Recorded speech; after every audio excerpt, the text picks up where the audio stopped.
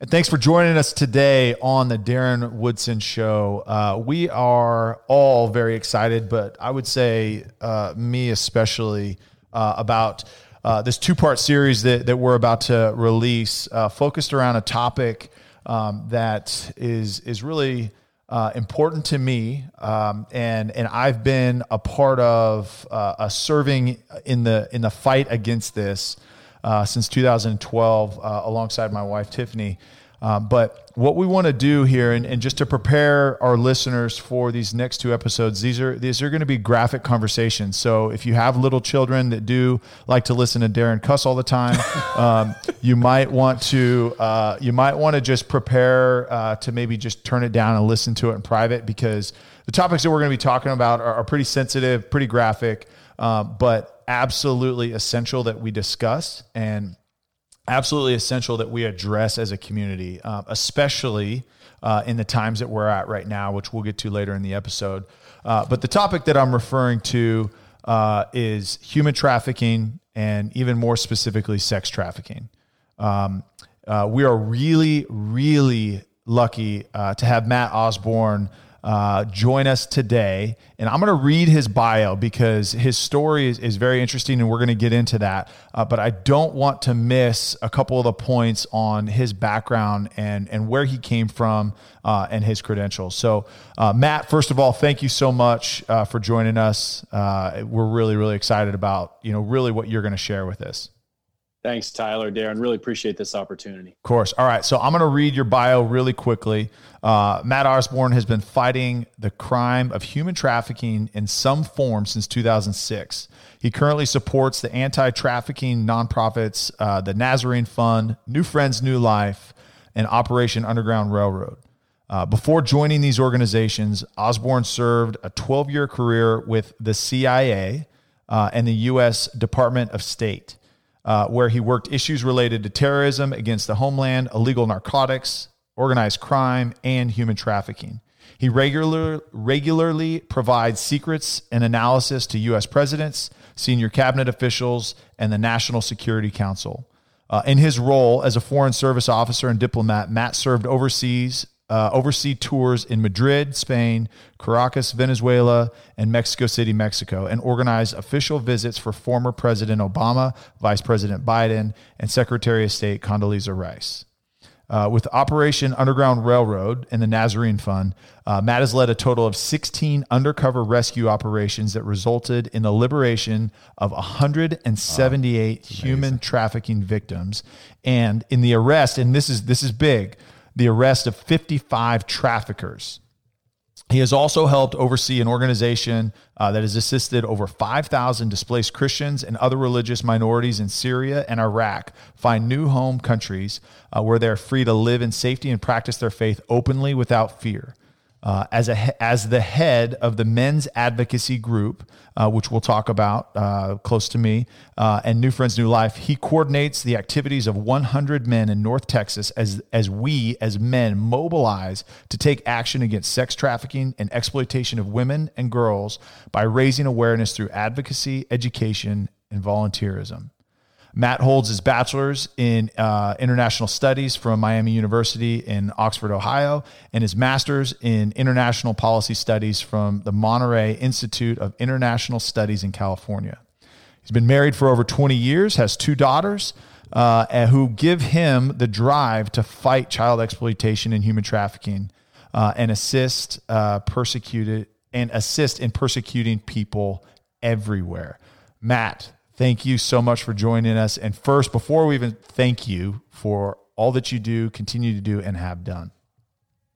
Well, thank you very much. They say that there's an inverse relation between the length of someone's bio and how important they truly are. So that was a long bio. I'm not very important, but the topics are. And this human trafficking, and again, it's a tough subject. And I think that those in your audience, some may know very well what it is. Some may unfortunately have been affected by it. Others may have just seen the movie Taken with Liam Neeson. And I hate to burst bubbles, but I'm nowhere near as cool as Liam Neeson. So I apologize in advance. But just to think about, what are we talking about today? To put it in perspective, I believe the darkest chapter in our nation's history was the transatlantic slave trade. Absolutely horrible what we did in that time. But when you look at just the numbers from when the first slave ships left the African continent in the early 1500s through the 1880s, the Emancipation Proclamation, the Civil War, the best numbers I've seen came from the transatlantic slave trade database. There is a database run by an institute out in California. That total 400-year period had 12.1 million people, which is horrendous. Populations were smaller. Even one person's too many. But think about this today. Conservative estimates suggest, and this is Department of State, United Nations, International Labor Organization, there may be upwards of 30 million or 40 million humans today in the year 2020 in some sort of bondage, forced labor, indentured servitude, commercial sexual exploitation, organ harvesting. So just to get these numbers is something I think it's important that this exists today. We always say slavery did not end with Abraham Lincoln. And then thinking about the money, estimates of this whole industry, trafficking, $150 billion with a B, of which $99 billion is the global sex trade. And for your viewers and listeners in Dallas to think $99 million a year just from the sex trade in Dallas. And it's estimated by the University of Texas, over 400 teens being trafficked every single night on the streets and online in Dallas, Texas alone. It is just mind-blowing. It is absolutely staggering. The global number blew my mind. And I've heard numbers up to 49 million. And so again, It depends on what study that you're talking about, but the idea that there are, 50 million people globally that are still enslaved in whatever form that is, whether sex trafficking, forced labor, whatever that is. But really, I want to draw attention to locally that the numbers that you just gave us about the amount of people that are trafficked in the city of Dallas. And this goes on in Miami. This goes on in Los Angeles. This goes on in Seattle. This goes on in New York. This goes on in Columbus, Ohio. This is one city. Yes, a major metro, but one metro. This happens every single night. And I want you to talk about the ages that we're talking about here that are included in this study and the amount on the younger end, the amount of girls in that sector. The best and most exhaustive study we've seen so far on human trafficking in Texas came, as I mentioned, from the University of Texas about 3-4 years ago. And they estimated that the average age of a girl who is brought, and not just girls, but boys, that's what we need to remember. It is about 75-80% girls, 20-25% boys who are being exploited. The average age of a child, let's say, that is brought into slavery, between 12 and 13 years old. So think about some who are 15, 16, 17. That means there are some even younger.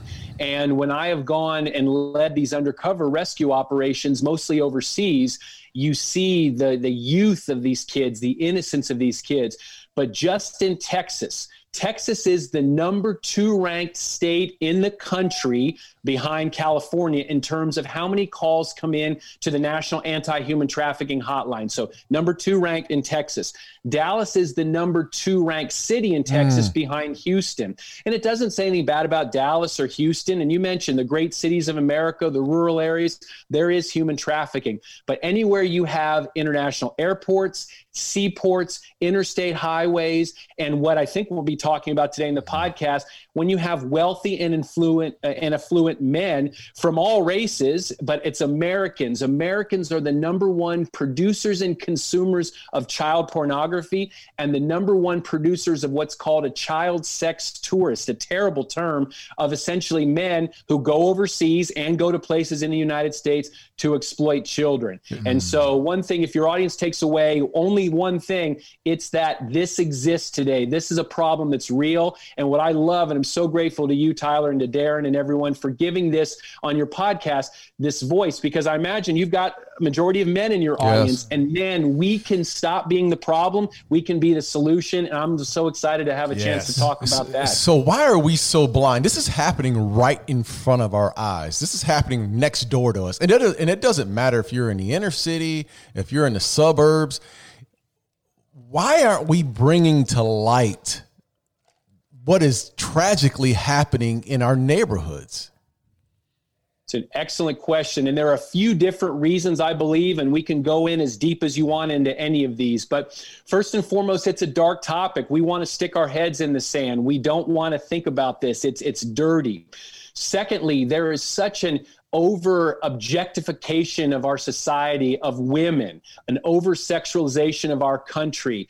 And also, we have been, groomed by media to think, you know what? No, this is just prostitution. This is the way women are choosing to make their living. And I'll use myself as an example. I'm embarrassed to say that when I first was exposed to this in the year 2006, working in Madrid, Spain, human trafficking, what is that? I said, no, this is the movie Pretty Woman, if you remember that from many years ago. This is Julia Roberts. This is how she's using her body to make money. Well, boy, were my eyes open that this is trafficking, not prostitution. These are victims and not volunteers. Well, let's get into that. And I want to, I don't want to go back to, I want to understand the difference between trafficking. Is there a difference between trafficking and prostitution?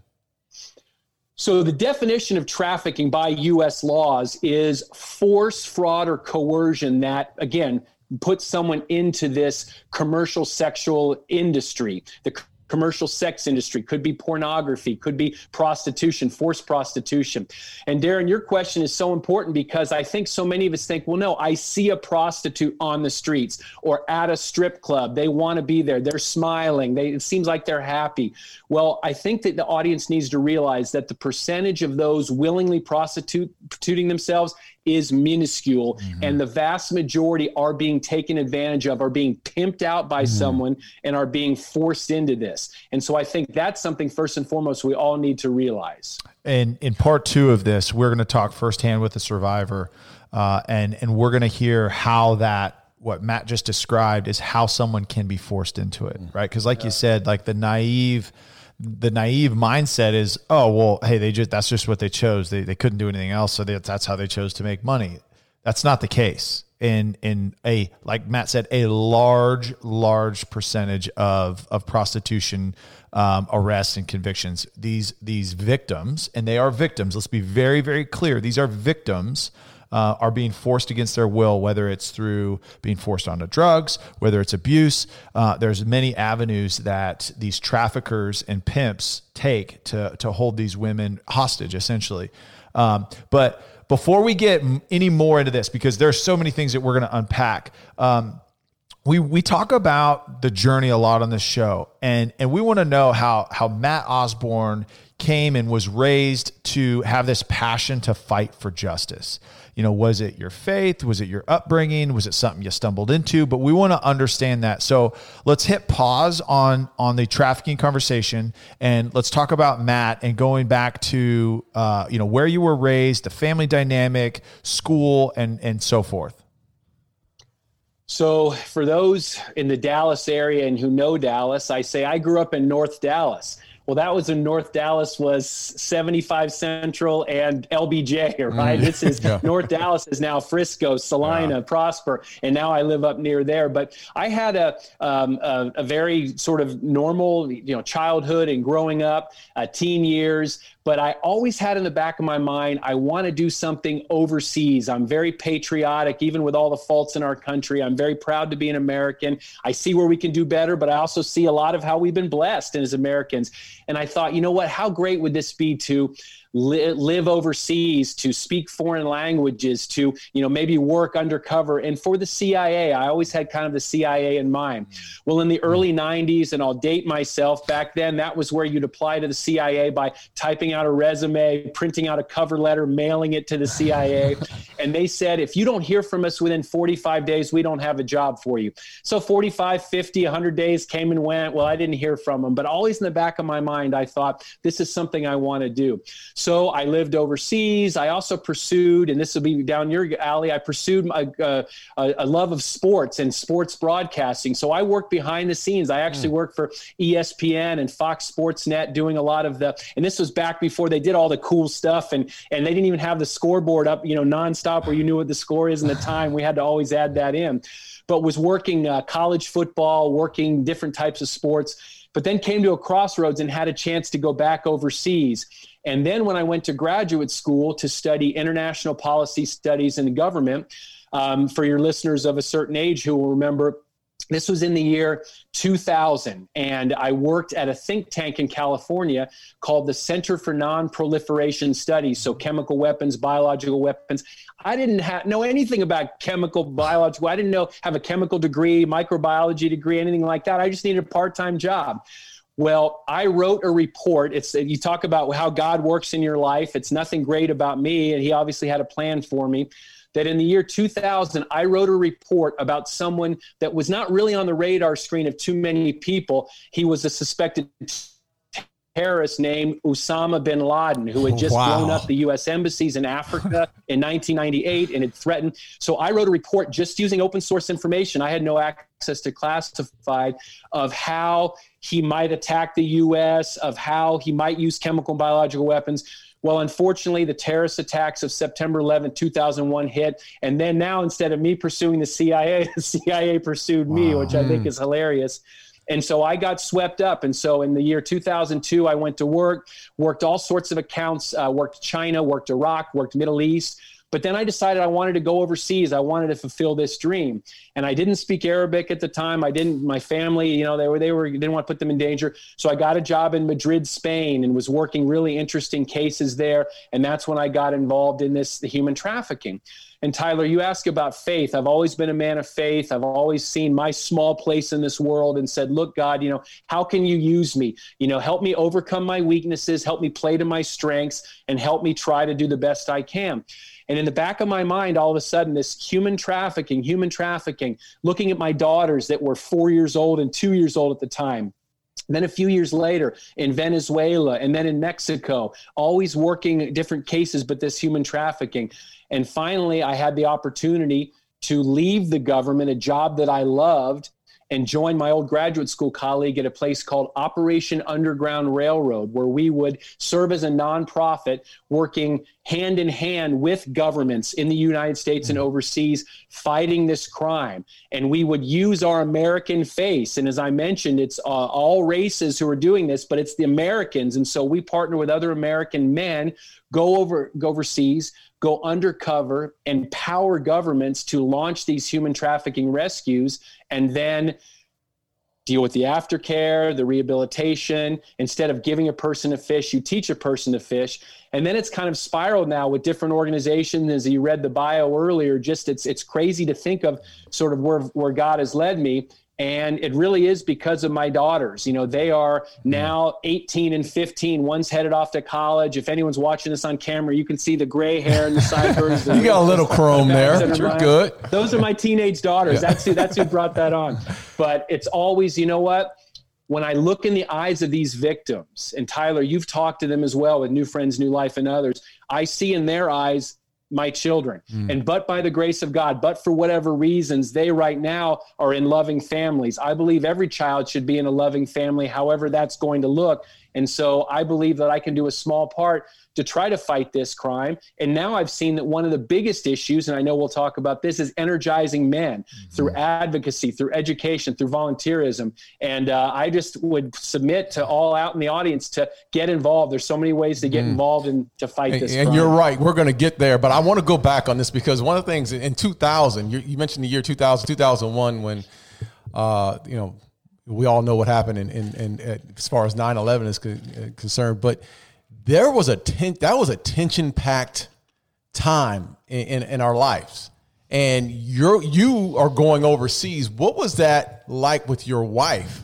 As far as what was that conversation? Because now you're going to a foreign country or a different country, and there's some, listen, it's not going to be safe. There's a lot of hostility out there. It's not safe. What was that conversation like with your wife?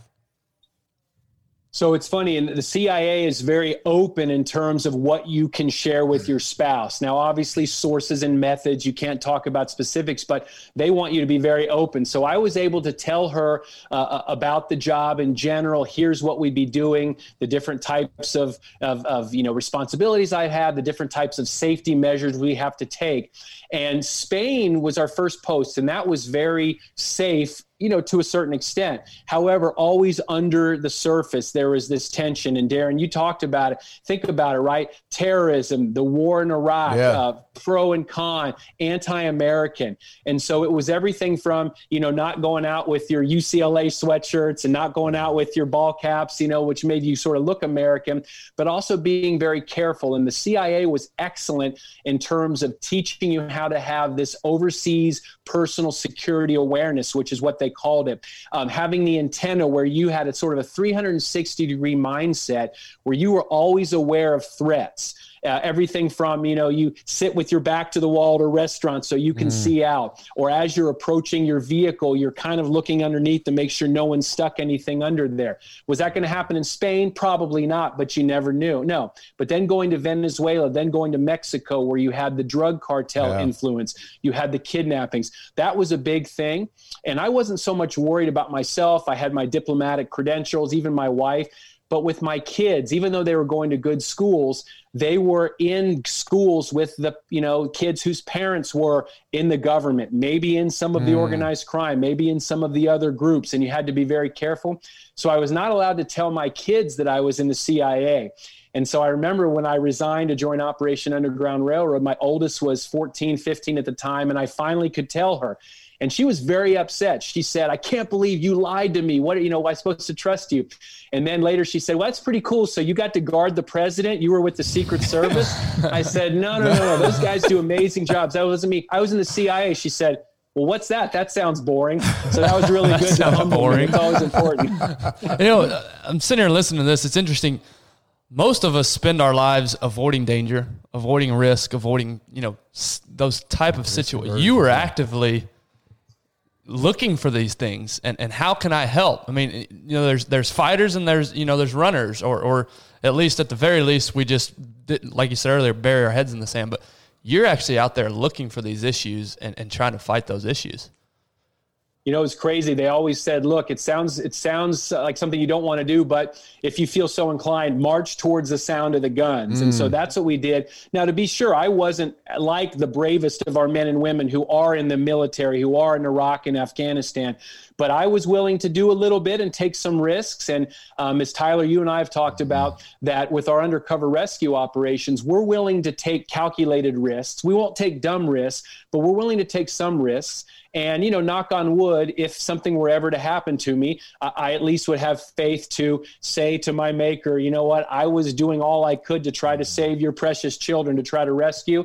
And I'm just so lucky to have a great wife, great parents who supported. But my wife will always say, now she knows a little bit of what the spouses of the bravest first responders, I'm not the brave guy like the first responders, but she knows a little bit of what that's like when, okay, I know my husband's about to go on an undercover operation and he'll text, "Hey, pray for us. We're in Colombia. We're in Haiti. We're in Thailand. We're about to go undercover with the bad guys.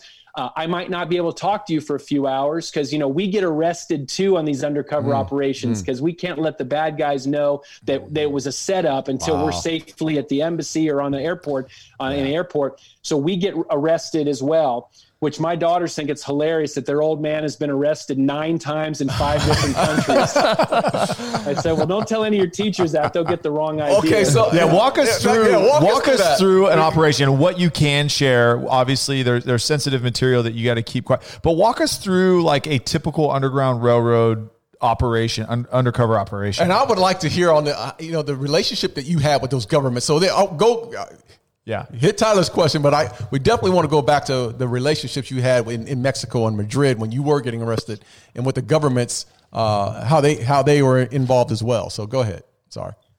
So absolutely. So with Operation Underground Railroad and the Nazarene Fund are 2 nonprofits that seek to empower governments around the world, also in the United States. But in the United States, we don't go undercover because fortunately they have task forces and brave men and women who are doing this job on the law enforcement side.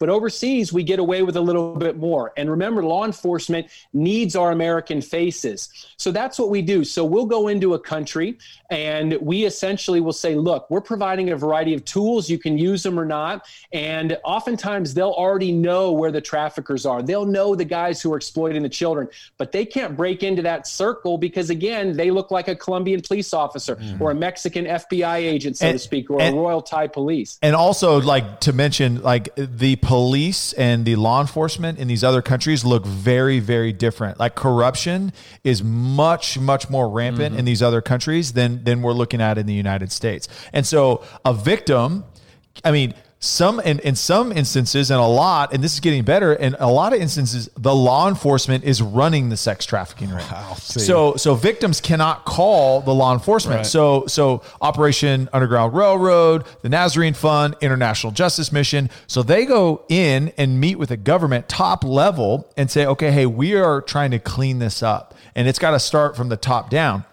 Now, what Matt's talking about is, okay, hey, we've worked this. Now we're going to go boots on the ground, and we're going to expose the criminals here. And again, I don't mean to steal the thunder here, but but that's something to recognize that, yes, like, they look like the local police, but a lot of times there is a large portion of those departments that are actually running those prostitution rings. Right. And we have to be so careful about that. And so, Tyler, you're right. We'll go and talk to the top levels, the attorney general, the chief of police, and we'll say, look, where do you want us? And again, they'll either know where they want to send us, or they'll say, look, we know it's probably happening in Cancun, Mexico, or Bangkok, Thailand, or Dominican Republic, Punta Cana. But why don't you send a group of your 3 or 4 Americans in, spend a few hours, a few days. So we'll go to the beach, red light districts, tourist areas, and within minutes we'll be approached by someone who'll say, hey, gringo, do you want a beer, margarita? You want a jet ski ride, kayak? Do you want drugs? Do you want women? And that's always how it goes. And so we'll be very careful not to entrap anyone or provoke anything. We'll say, well, women, okay, what kind of women do you have? Oh, I got anything you want. Okay, well, we've got some business partners who are a little bit crazy and kind of like young, fresh, exotic. You know, we have these code words. And I kid you not, guys, it's hard to believe. I wouldn't have believed it if I hadn't seen it firsthand. Within 1 hour, you were talking to the trafficker himself or herself sometimes, who then shows you the kids. And it's absolutely heartbreaking. And so we'll say, look, okay, you know, we're not the guys interested in the young girls, because sometimes they'll say, well, and again, not to be too graphic, but, you know, here's a 13-year-old girl. Why don't you go behind in that room and try out the goods?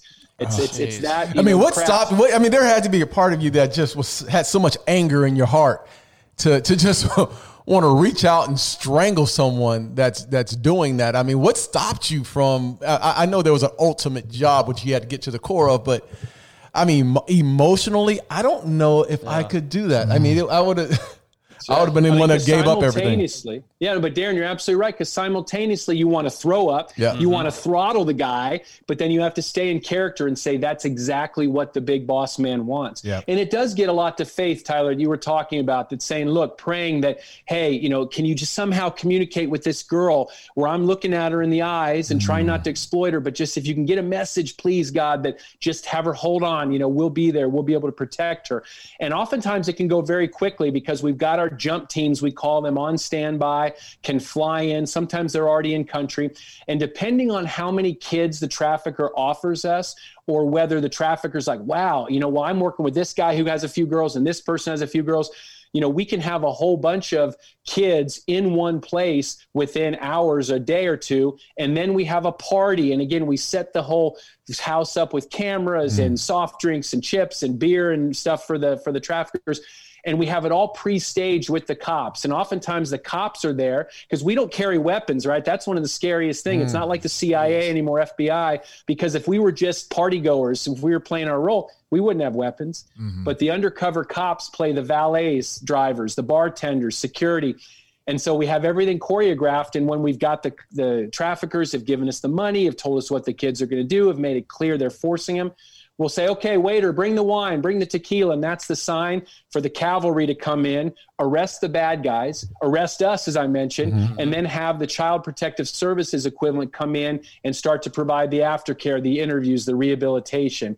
And even though I've been arrested and sometimes been stepped on, kicked, spit on, laughed at when the girls are being marched out, it's a small price to pay. And I just thank God that, hey, these girls now are on the road to recovery. And I think, Darren, another way to answer it as well well is and like Matt said, you've got to compose yourself, because the ultimate goal is, okay, if I can save one, Right. But the thing about sex trafficking and why it's the fastest growing industry on the globe is, if you compare it to drug trafficking, once that drug's gone, it's gone, right? Like, you got to go grow more. Now, sex trafficking, you just backfill it with another victim, with another kid, another family that's willing to sell their kid, or someone that's kidnapped. The problem is you've got to stop the trafficker. And you've got to stop them, because they're the one that bring everyone in. So yeah, like if a guy's offering, and like, yeah, like it may feel good to like knock the dude out. And that's, like you said, I don't know if I could compose myself enough. Yeah. Like, I want to be the guy that kicks in the door and just like literally just takes out all the bad dudes. Like, that's what I want to do. Right. But like, it takes a level of faith, number one, first and foremost, that like, hey, there's a greater good here, and we're going to save all of these victims, but not only save them now, but we're going to protect them beyond this point, because now we are. And that's the question I would have, as far as, okay, so let's say you're in Cancun and you go through this process and you have a sting, and, you know, you get arrested, and they, you know, ship you off to the airport afterwards. So what happens to those kids that have been caught up in this? Are you retracing your steps? Or is there some kind of feedback where you're getting an understanding of what's taking place from that point on?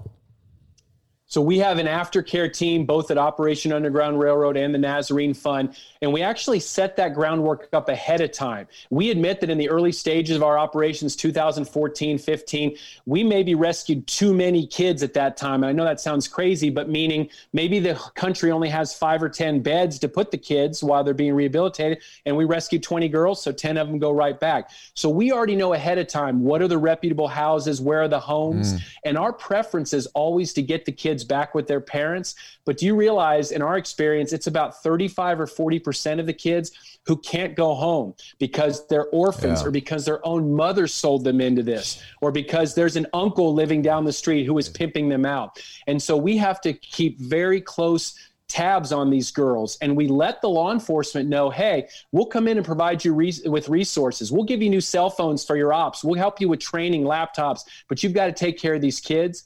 And every 6 months, we go back to these homes and visit and bring sports equipment and Bibles, if that's permitted in some of them, and clothing and school, to try to check up on them. Now, because sometimes the kids, it does fall through the cracks. Think about if your own mother sold you into this, or think about, as Tyler knows with New Friends, New Life, women who come in who say, I'm 19 years old now, and ever since I was 14, all I was told that I was good for is satisfying these men whenever they want, however they want. You start to believe that's all I'm good for. So there's a lot of damage that has to be healed, and a lot of rewiring to help these brave souls get back. And, next session and episode, you're going to talk to Robbie, amazing person who's been able, because of faith and hard work and tenacity, to come back. But unfortunately, they're not all success stories. That's right. I was just thinking, what is that rehabilitation? And maybe we're going to get to that in a second, but the rehabilitation process. And I'm also wondering what percentage of those girls end up back in the trafficking after you guys have saved them. Yeah, and we try to be very open, and other organizations as well, that oftentimes up to a third of the girls, maybe more, sometimes maybe less, do go back into it at least once or twice, because they don't believe that they actually are on the road to recovery. They don't believe that anyone is there to help them. And so that is a huge problem. When you look at the rehabilitation, what does it look like? First and foremost, just telling these individuals they're loved, telling them that someone cares about them, telling them, in the case of the men's advocacy group, that not all men are like that. Not all men are looking at you like an object, like a piece of meat, honestly, like something to satisfy our sexual desires, that God loves you, that we love you. And you have to continue over and over again with specialists and those who are trained in trauma-informed care to start to bring them back. And again, it's so many things in life.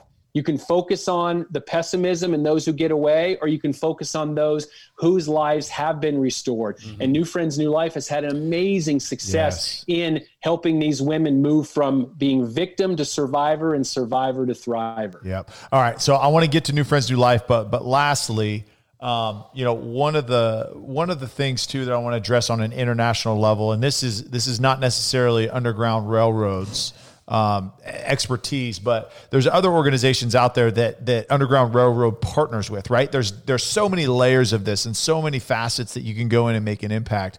But a group that I serve alongside is International Justice Mission, and Matt's very, very aware. And I just want to give a shout, like perspective of what it takes, right, to combat this problem. Excuse me. But International Justice Mission, what they do, excuse me, what they do is Operation Underground Railroad can only do so much and only save so many people. You know, we just listed off 178 human trafficking victims have been saved on operations that Matt's run and arrested 55 traffickers. That is a drop in the ocean, right? So that's and kudos to you. And that's not downplaying what you've done, but it's true. The problem is we don't want the traffickers internationally to say, okay, hey, these Americans came in. All we got to do is outlast them, because once they leave, then hey, we can get back to it. The challenge is we need to change the system in these countries, and we need to help affect that so that they can then protect themselves, right? For example, India 5 years ago, on a government level, did not even recognize that they had a single slave in their country. A study came out 4 years ago. There's 19 million slaves in India, mostly forced labor, but 19 million slaves in India. And since then, I mean, that is the largest portion, the single most slavery-ridden country on the globe. But since then, as a government, they said, okay, hey, we recognize the problem. Now we need to learn how to fix it. And groups like International Justice Mission, Underground Railroad, bring the awareness to them, but then train not only their police staff to investigate, to arrest, to convict. They train attorneys, they train the government system, the attorney general, so that they can actually now put in legislation that protects those. Because before in India, there was no laws against slavery because they didn't think that they had it. And this is across the globe in mostly third world countries, but across the globe, there was zero protection for them. So organizations in the United States take this, okay, we're going to go in and we're going to train you. We're going to make an immediate impact, but it is up to you as a country to provide the long-term solution. Yeah. And I hear that, but then, you know, when we started this conversation, one thing Matt said, it's the Americans are, I mean, right here in our country, we're the ones who are the catalyst to all this. So, I get the understanding of what's going on internationally, but it's even aware, like on my part, it wasn't until I went and saw, you invited me to New Friends and New Life. And actually Matt was speaking. That was the breakfast. Yeah. At the event that I became aware in my own backyard, this is going on. It's, you know what I mean? It's, I get what's going on in India, and that's in India. And I wish we could, heal and love on them and teach. But right here in our own backyard, we're dealing with this. Yeah. How do we become more proactive here in Dallas? I'm just saying here in Dallas, not in Washington, here in Dallas. How can we be more proactive in getting involved? First and foremost, it's doing what we're doing right now, is talking about this, educating, because Darren, you feel like I felt before I even got into this. I would not have known anything except that I was asked to work this issue. Many in your audience right now, I'm sure, are thinking, wait a sec, maybe I'd heard this problem, but I didn't know just how important it is.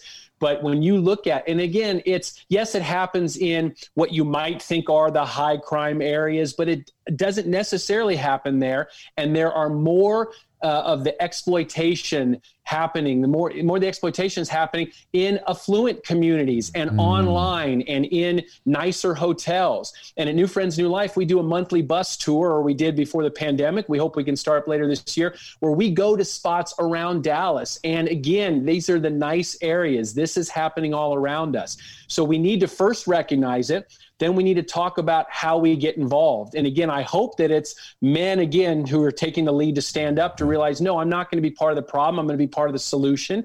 Women, I think, are already a little more sensitized to some of these things.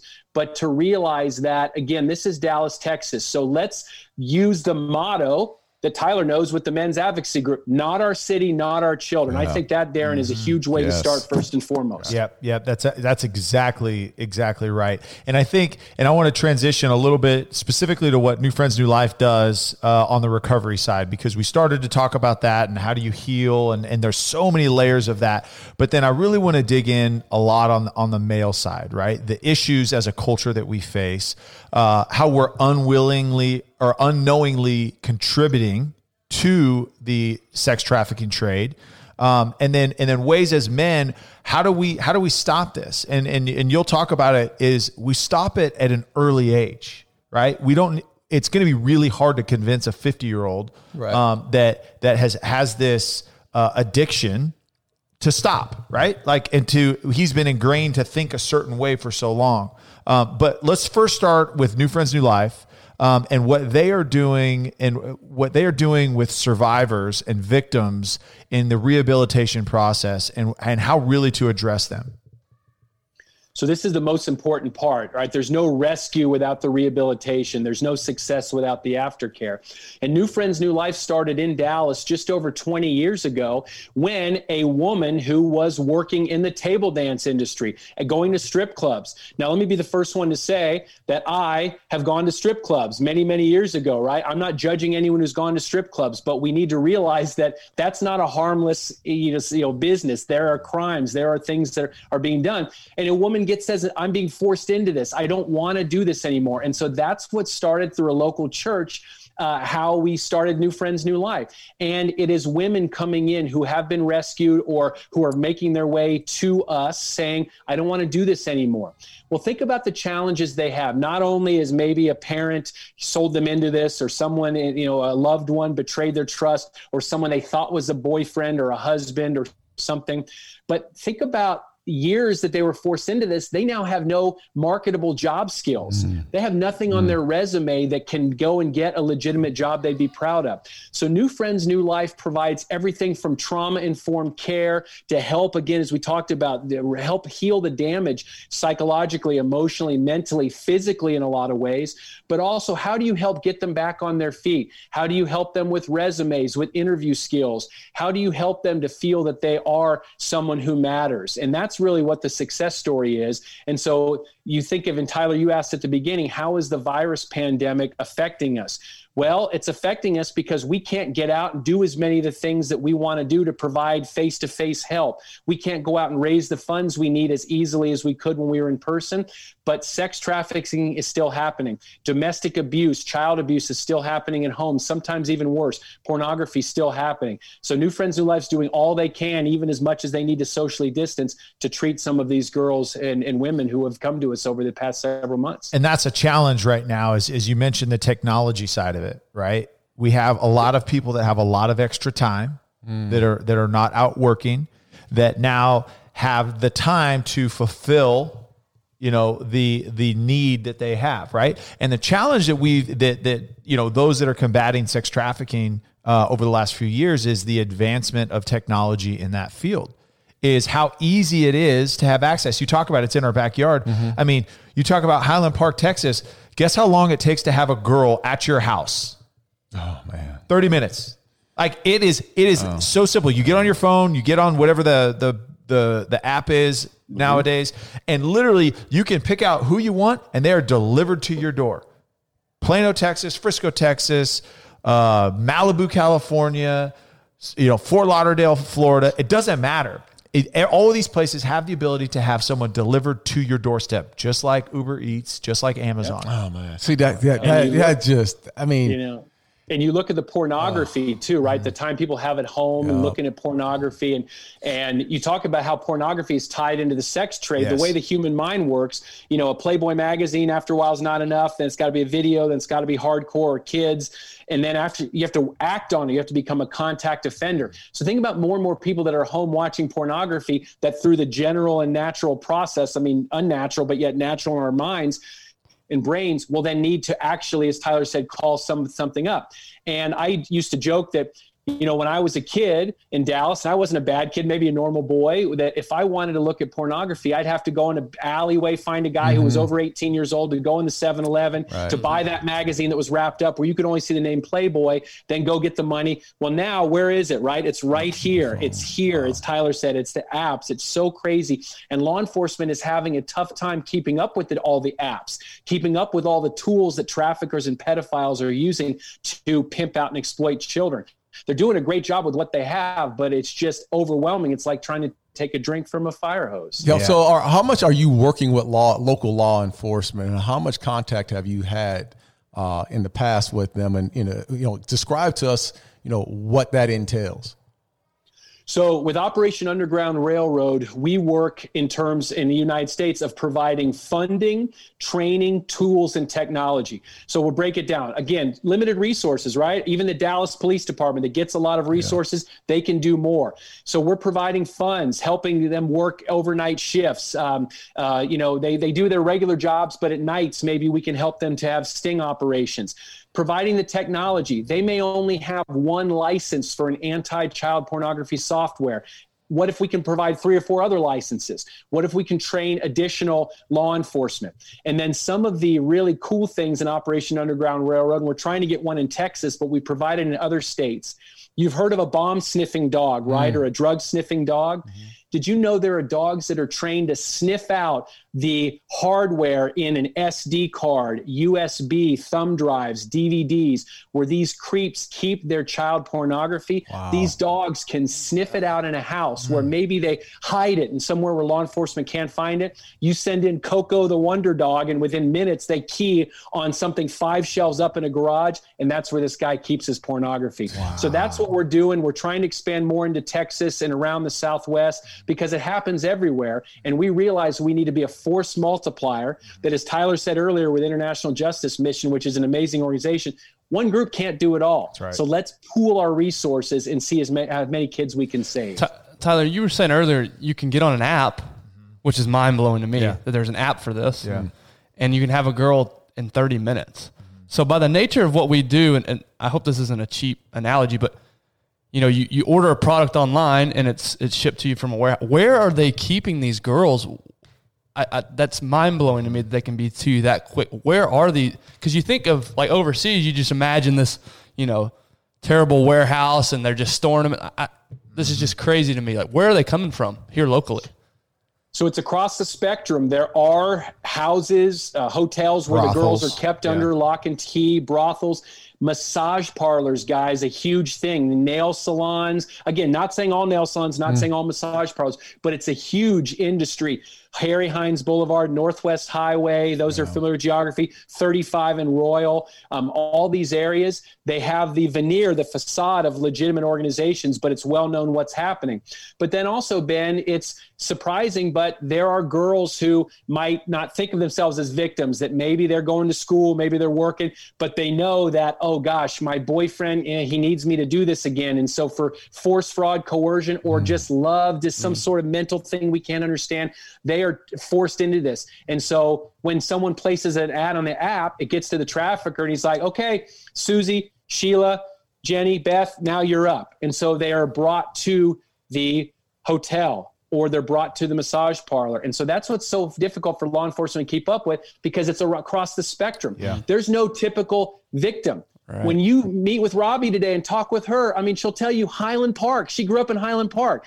You see girls who you think, okay, well, she had a rough life, right? No, of course she's in trafficking. No, they're Mensa high IQ qualified. For whatever reason they fell into this. It's just so difficult to track. And one of the other things too is traffickers are not dumb, right? They are sophisticated and they're constantly, and this is, I want to be very clear that this is not my thinking, but they are constantly moving product. They are moving it from one location to the next, right? In California, there's a group that we served with. It's called Made for Them, and it served locally in Fresno. But there is a sex trafficking highway that runs from Tijuana, Mexico, all the way up to Seattle, right? And they're just constantly running them up and down, and they do not stay in a certain location longer than 2 or 3 weeks because they're constantly refreshing, changing. And then also now, once they're doing that, they can't be found. I mean, if someone is brought into the trade, I mean, they could be literally ghosts for years to their family, even if they're looking for them. They're either tricked in by a boyfriend that found them on social media, and they dated over social media for, 3, 4, 5, 6 months.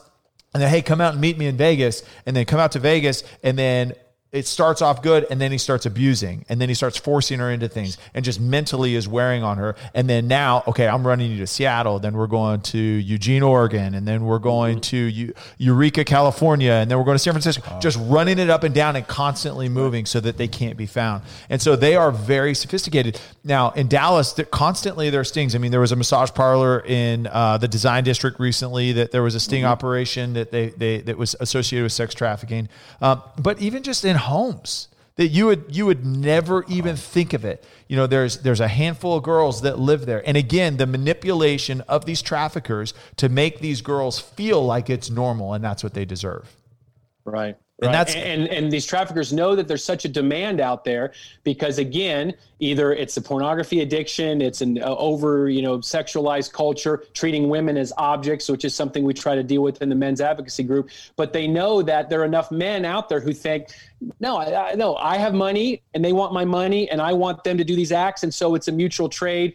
No, gentlemen, it's not a mutual trade. Whether you've ever done it before or thought of it, I'm not judging. But now that you know, you can't unknow. So please, everyone listening to this, watching this, just please know real men do not purchase other human beings. And please help join the cause, because education. Can you imagine if demand were to go away, supply would go away? That's what we're trying to do. And you mentioned education. So given the resources, brought to you, where does this start? Do we start with educating? You mentioned earlier, Tyler, about 50, being, approaching a 50-year-old man, and then maybe approaching a kid and getting them at a younger age to understand where we are today. Mm-hmm. So Tyler knows very well. He and I go and teach something called the Man Kindness Project. And Darren, I think you'd love this because both of you guys as athletes, think about you're playing high school ball, college ball. You know what positive locker room talk is, right? Hey, guys, let's go. We're going to do this. Let's fight. Well, you also know what negative locker room talk is. And I'm sure we've all participated. And I certainly have, I'm sorry to say. Hey, look at that B. Look at that H. Look at that chick. Look at her ass. Look at this and that. That sort of type of language that doesn't mean you're going to be a human trafficker. It doesn't mean you're going to be a pedophile, but it's a journey of 1,000 steps. So at New Friends, New Life, we have something called a Man Kindness Project curriculum. And Tyler's been one of the facilitators. And we go to high schools. We go to young men's service leagues, church groups. We talk to young men to try to get them before they become the 50-year-old man that we're talking about. And we treat them as the solution, not the problem. We don't talk down to them. We don't judge them. But we say, gentlemen, one of the lies that our society says is sticks and stones will break my bones, but words and names will never hurt me. Well, we all know, right? That's ridiculous.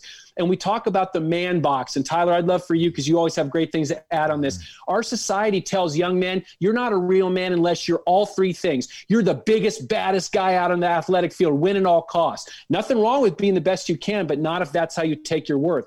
You're not a man unless you've got the fastest car, biggest house, biggest, fattest wallet. Nothing wrong with doing well in life and having money for things, but not if that's all you concentrate on. And man, you're not a man unless you're a Romeo. You got all the chicks. Nothing wrong with looking for who you want in a girlfriend, fiance, wife, but not if that's how you select your manhood. And so, Tyler, that's what we talk about these guys, isn't it? With the man box. Yeah, and it's really important because, again, we're getting in front of these young, and I'll call them boys, right? Because they really are. They have not matured, and they culturally they see the boxes that you're talking about. Right? Our media pushes it. Our culture pushes it that, hey, to be successful, you've got to check these boxes.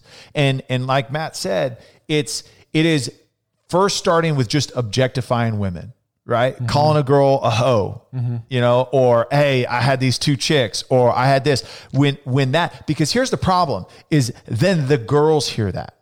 And then it gets to them, and then it reinforces this, and then it turns into, and like you said, it's a journey of 1,000 steps. It progresses, and then it's now I really actually don't think of them as a person, or I think of although they may be my girlfriend, but they owe me. They really do, because of all that reinforcement that they have in the locker room with their buddies, the guy talk. We've all done it. And Matt, you're not the only one. Like, we've all done it. We've all had those conversations because what the Man Kindness Project put together an amazing video that talks about from a girl's perspective.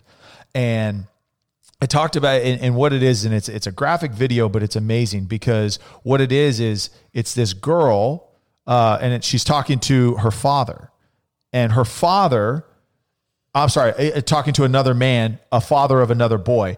This father he lived the life that the culture tells you to do, but he did not talk to his son about these things and just allowed him to objectify, to talk down about women. And it ends up that this boy rapes the girl because he felt like he deserved it and she deserved it. And it was just an objectification of that. And so it's a powerful video, but if we can get in front of our boys at an early age and recognize, hey, pornography, that is a journey that leads to it. And it is so accessible. It is so accessible. And really, like, we're all guilty at one point of our lives of partaking in that. Like, and for anybody to say that they haven't in their life, I want to shake your hand, right? But here's the thing is that, like, that leads to certain things that Matt described earlier. And at an early age, like, those are things. And then it's, sexting. That's a big thing with kids. Like, you're telling me that a boy asks a girl for a video of her naked, and then he's not going to go to the locker room and then show all the boys. Do you know what that does emotionally to a girl? Now, But again, these are the conversations that we need to have so that not only are our boys not asking for that and driving that, because we are the driver and the consumer of this, but also so that our girls feel confident that that's not their value and they don't have to give into those things and that their standards need to be above that. So we need stronger men. Yes. We need stronger men, stronger fathers that can educate their boys, their young boys, and stand strong on how to really treat a woman. Yeah, stronger, but awareness is what it is. It's not necessarily a strength thing. It's an awareness. Like, I'm sitting here, and I'm most of the stuff I've never even heard. And Tyler, me and you have been buddies for years. And I'm not saying that's your fault. No, sorry, man. It is Tyler's fault. No, I'm not saying it's your fault. I'm just saying, all about this. I have no idea. And you're right. It took me going to go see Matt speak, and Tyler invited me. You weren't invited, but Tyler invited me. He just couldn't go. Exactly. It's a New Friends, New Life for me. And I told Tyler afterwards, it was life-changing. But it's almost a process when you finally get that awareness, because the first thing that happens is you get angry. Right. You get angry because it's happening right underneath you, and it's happening right next door. And then he gets to a point to where, well, I need to do something about it. I personally, and I'm sitting here today, and Ben, you as well. Tyler has the information. He's been informed. He's been aware. Matt, you're the same. And it took me to hear it the first time. But I'm sitting here now saying, I'm not doing my job.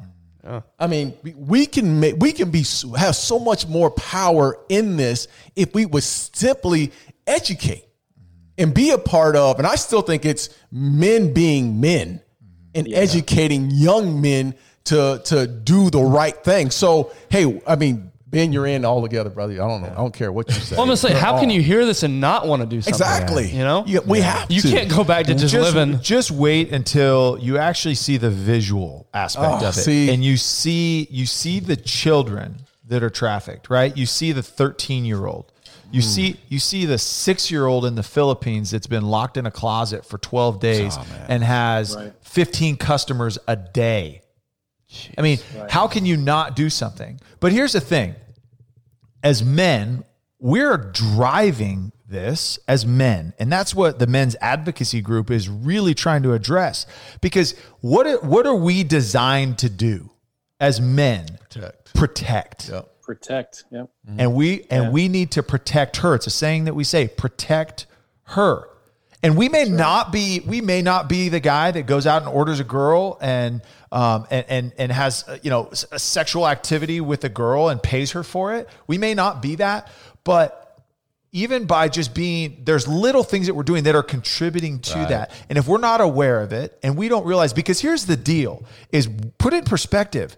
That girl is somebody else's daughter. That could be your daughter in 10 years. Yes. Yeah. Agreed. Yeah. And they all deserve the respect. That's exactly right. That is exactly right. You know, I would love any man listening to go to newfriendsnewlife.org and you'll see Get Involved. And there's the men's advocacy group. And I love when you talk about protect her, because one of our mottos too is to these women that we will stand behind you, we'll stand beside you, and if need be, we'll stand in front of you to ensure you are protected and can heal. And Tyler, you may talk about, you're the MC for this event coming up on July 27th, but a free event for men, only 30 minutes. If you could take 30 minutes out of your Monday, July 27th, and hear Tyler interview another former professional athlete, Major League Baseball player Adam LaRoche, and they talk about their faith. They talk about getting involved in joining this fight, because that is what it is. It's all of us, from as men, as fathers, men of God, wherever we fall in the spectrum, to say, I'm going to watch my language, I'm going to watch my jokes, I'm going to watch what I value, what I watch on TV, what I look at, peruse, because whether you have sons or daughters, whether you're a parent or not, these are universal values out there that we as men need to step up and join the fight. That's exactly right. And one thing in this, by the way, the men's advocacy group, Men's Breakfast, on July 27th, and you can go through the website and you can find it, and we'll share some stuff on social media. But the biggest thing is that it doesn't take a professional athlete to make an impact, right? Every single man and boy has a platform, every single one, and can make an impact. We talk about it all the time. What's our purpose? Our purpose is to make an impact. And our purpose, and again, faith-driven, right, is to defend the defenseless. That's right. It's true. And so make sure that you don't have to be a Clayton Kershaw. You don't have to be an Adam LaRoche. You don't have to be a Darren Woodson to make a difference. You have a sphere of influence that you can affect. Imagine if you affect one person who affects another person. You affect your own children. That's exactly right. Start with your own house. That's exactly right. Because exactly right. Again, this is an industry that is the fastest growing criminal industry globally. Jeez. So, I mean, again, the men's advocacy group, and I've been on it for 2 years now, and I still can't get it out clean. But the men's advocacy group through New Friends, New Life here in Dallas. So if you're local, it's very simple. There's a ton of ways that you can get involved. If it's just a monthly donation, if it's, hey, my kid goes to this high school, I'd love for you guys to come speak to the football team or the lacrosse team or the tennis team or the basketball team, any of the teams. If you have a youth group talking to boys, and this is boys specific, and this New Friends, New Life really focuses on the healing on the female side. But if you have anybody that you want Matt or I to come talk to, we will come do it. Just give us a platform and we will come do it for you.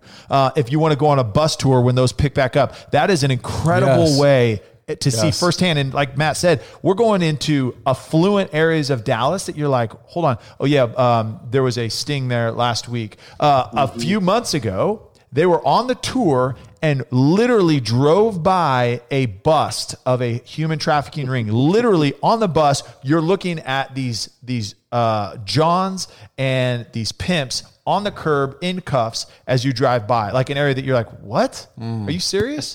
So, I mean, it's an incredible way just to see it. And then, I mean, corporately, you can support corporately. If you are a company that feels led to support this, you can support it corporately as well. You know, whether it's through donations or getting awareness into your company. Yeah. Let Matt come in and talk to the men in the company. I mean, there's so many ways you can do it. I also want to recognize, though, that this is a hard subject, and this is a very dark, evil, and if you get into it, it is a very evil-driven industry. And it's not for everybody. So listen, we don't want this episode to come off like, hey, we're guilting you in and you have to do something or you're a terrible person. Look, this is not for everyone. There's many ways that you can support. But it's as simple as having a conversation with your son, raising them in a way, just being aware of what you are consuming. And we're not saying that like, hey, you need to go on a march and you need to do all this, but it is a huge problem. And right now, in the United States alone, and we're just going to talk about cyber sex trafficking because that's a crazy deal. There are 4 million more children being cyber sex trafficked today than there was this date last year. More. Last year, because of the pandemic, because the cyber sex trafficking, the demand for it is that much greater. Like it is insane how much we're consuming and how bad this pandemic has been for this industry and driving demand for it. So, well, Matt, man, we know we took some time out of your schedule today, man, but you really have been informative to this message. And I know Tyler has been on fire for a long time, and I know he's bringing us on. And we just appreciate you, bringing this awareness to our listeners, because there's a long road ahead of us. But, one thing we said earlier today was, it starts at home. It starts with us. First of all, it starts with awareness. Like Ben said, It starts with awareness. And then it starts with us as home being leaders in our own homes and educating. I'm all in, man. Definitely want to be more involved than than I have been. Ben, again, I'm pulling you anyway. You have no choice. Let's go. But man, you are a true hero, brother. And I know, we don't give, men like you enough credit for spending the time and serving, and being passionate about it. So, we really appreciate your time today, man. And we're going to have you back on because, we're going to make some progress and make a dent in this, as us three men that are sitting up here right now. Well, thanks so much. Thanks again for the opportunity, all you guys. And thanks to all who are listening who now feel empowered that you'll know better than we do what you can do to help. So pray about it, think about it, ponder, and get involved. So thanks, Darren, Tyler, and Ben. Really appreciate all that you guys are doing. Thanks, Matt, so much. Appreciate you. Thanks, Matt.